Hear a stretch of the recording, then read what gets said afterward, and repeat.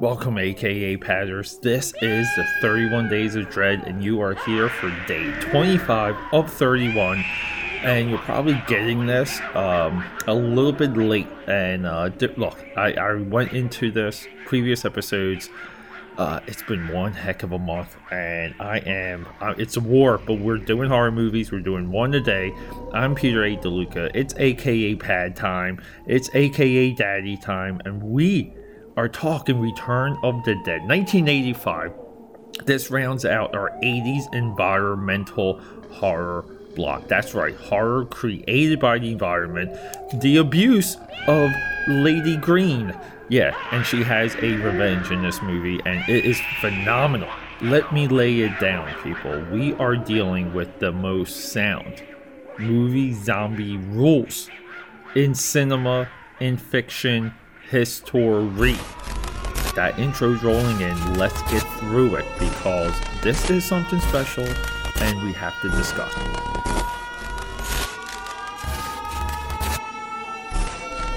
Okay, I don't even want to get into anecdotes at all when it comes to this episode. Sometimes I talk and I want to get things off my head, off my gray matter. Not this time, because Return of the Living Dead, okay? I've seen this movie 3 times in about 2 days. 3 times in 4 days.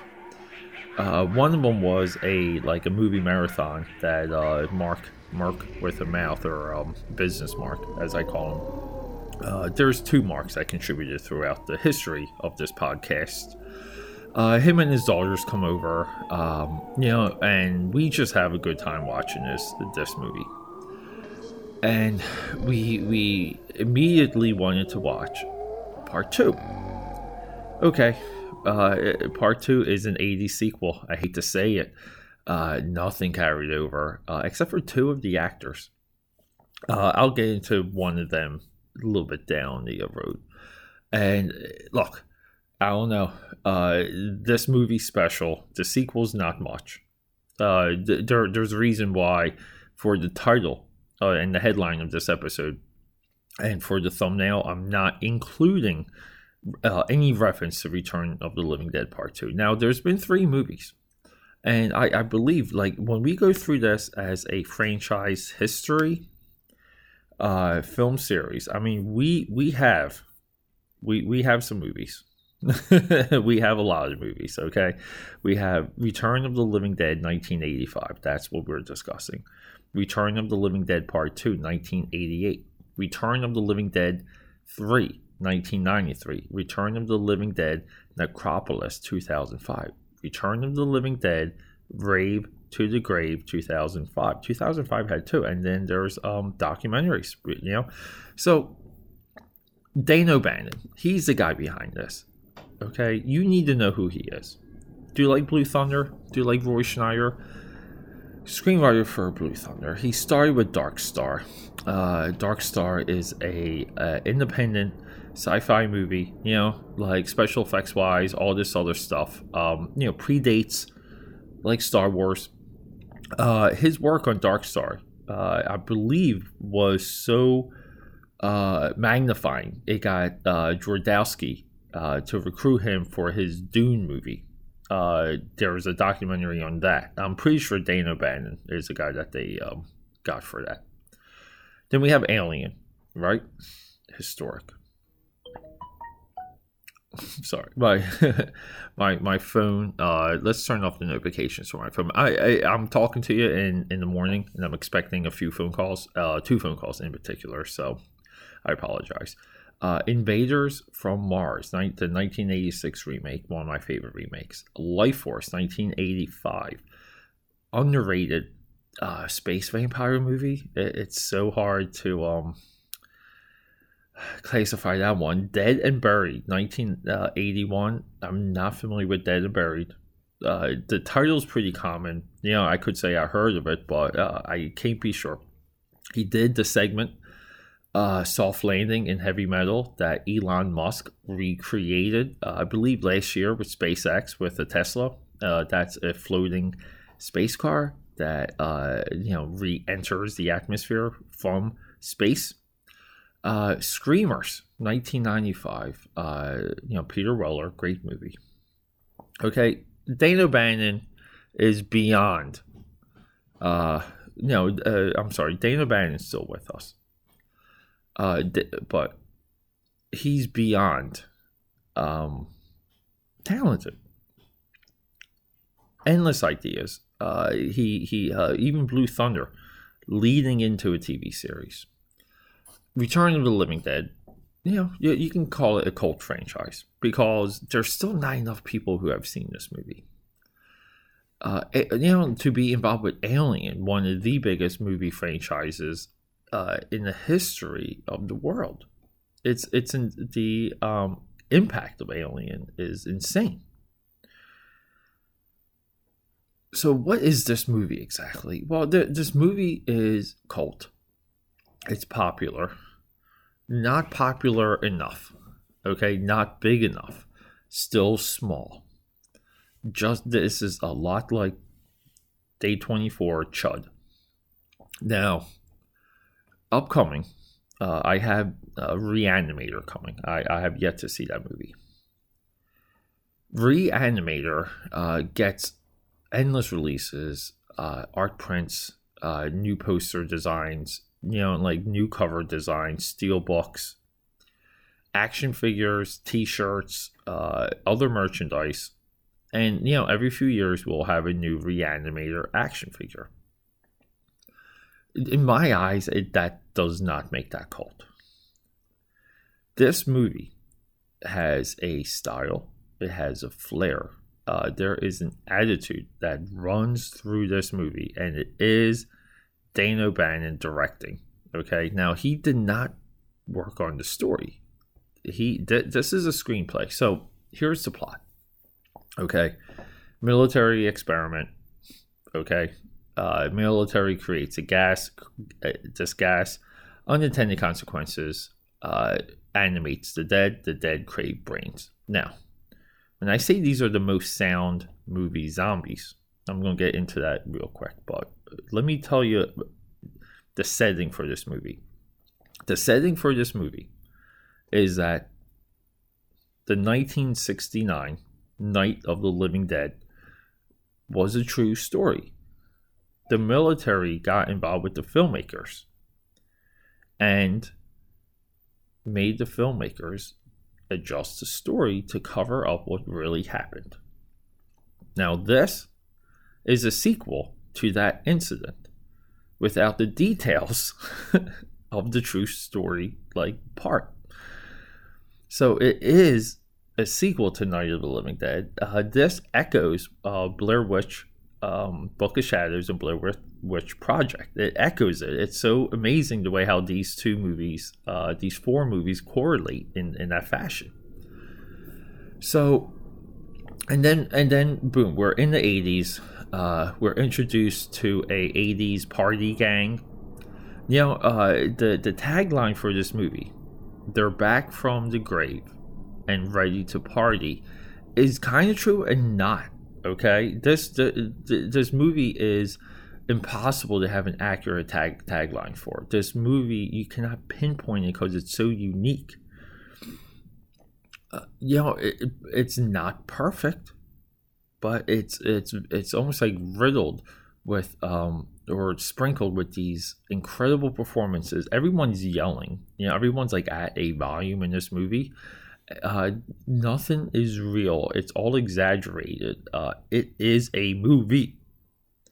That's what's so important about this. We're watching a movie. We're not watching something else. Okay, so first seeing this, okay, I know I'm leapfrogging all over the place. So do I need to tell you a little bit more about the plot? Maybe let's just go back to the plot. So we have party kids, we have the military, and we have these embalmers, okay, and we have a facility that almost like liquefies people to make medical bones to distribute, like a medical bone distributor, a medical skeleton distributor. And then they let the gas out, and here's the awesome part. They they cover up what happened because they accidentally let this gas out. They animate one of the bodies, and they find out that all the rules from Night of the Living Dead aren't true. You can't kill these things by the brain. They are reanimated. The other rule, this is what I mean by perfect rules. These zombies are not killed with a gunshot. You cannot shoot their brain. You cannot chop off their head. The arms and the rest of the body will still be animated. Perfect, right? These zombies crave brains. Okay?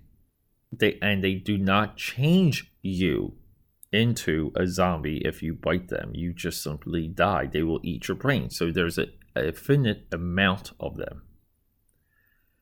And third rule is the zombies are somewhat conscious and they're in pain. Eating brains soothes their pain. And we have this because we have a torso that they get. And they kind of harass and interview the torso, very Blade 2 blood hunt. Like we have the examination table discovery exposition of how the rules or the mechanics of the monster work. This is common. It's a common trope. Common technique, but it's perfect. It's perfectly used in this, and it was pretty much staying perfect in Blade as well. You can argue that the Velociraptor birth scene is a reverse of that trope. Where it's not an examination table, but it's still all your characters around getting the rules laid out in front of them with the birth of a baby raptor. So, we don't deal with ideas that zombies would starve to death, or zombies would decompose, or just the logic of if zombies are eating brains, why would people turn into a zombie if zombies are eating brains, and then why wouldn't zombies just eat fresh brains whenever they even if someone turned into a zombie? It's we need very clear rules for zombies, as we do with vampires, as we do with werewolves, even as we do with Frankenstein's monster. This is what Halloween and 31 Days of Dread are all about. We need to know these rules. It's important. So as the plot unfolds, these guys, in their brilliance, they have to get rid of the body. It's bad for business. They have one reanimated body, one. So they burn it. They go to a crematorium. They convince this guy to do it, and he does it. And what happens is when the body turns to smoke and goes into the atmosphere, it begins to rain. And the rainwater reanimates an entire graveyard's worth of people. This is one of the most perfect plots. It's genius. And then we go back to the party gang. We have one of the all-time movie bodies. One of these girls gets naked, starts dancing on the grave. She later becomes a white and red zombie. She, one of the most amazing bodies, pre-breast implant craze. Okay, breast implants really weren't. They were catching on, but they weren't so prevalent. As I could tell, she's got natural boobies, incredible everything. We'll just stop there. But at the same time, though, good actress, and like I said, it's everyone in this movie is good because everyone's over the top. Now, the standout of this movie is James Karen. Now, James Karen, I'm pretty sure, is in our next movie, The Prophecy, 1978 or 1977. I keep forgetting. I'm pretty sure he's a doctor in that movie, or he could have been a doctor in a movie called The Unborn that I am not that I decided not to discuss. He could be in Unborn. I apologize, but James Karen is one of your all-time actors. He recently passed away a year ago. James Karen has dozens, and his list. I want to say hundreds, but his filmography is insane. This is your definition of a career actor, a career performer, a professional. Not your Tom Cruise, not your Brad Pitt, There's something to appreciate about people with his type of career. Now, he is so far over the top in this movie. Okay, he is one of the people that, because he inhales the gas early, he has this completely slow turn. As he's turning into the living undead, because he's conscious, he's aware. See, we're also seeing the rules of the zombies with him and his friend, his co-worker, Tom Matthews, right, Freddy, where I may be getting that wrong. And look, I'm sorry, I'm pulling a lot of things off of IMDb as I'm talking to you. These two characters slowly turn into like the true living dead. See, their minds are conscious. They're aware. They know what's happening to them. They feel what's happening to them, but they're conscious. And they can talk and they can make decisions. But they're sick. But they have no vital signs. They have no heartbeat. So, when it comes back to the zombies, these zombies are somewhat intelligent. They almost like get more intelligent the more brains that they eat. And, these zombies start setting traps and they start luring people to them. Again, this is an evolution and improvement of the Night of the Living Dead zombies. And it answers all these questions that we didn't even know probably to ask. Even at the time, I would say we don't know to ask at the time. To me, it's amazing that like even a show, like The Walking Dead, can last so long because as far as I understand, Walking Dead does not answer these questions at all. It stays away from them.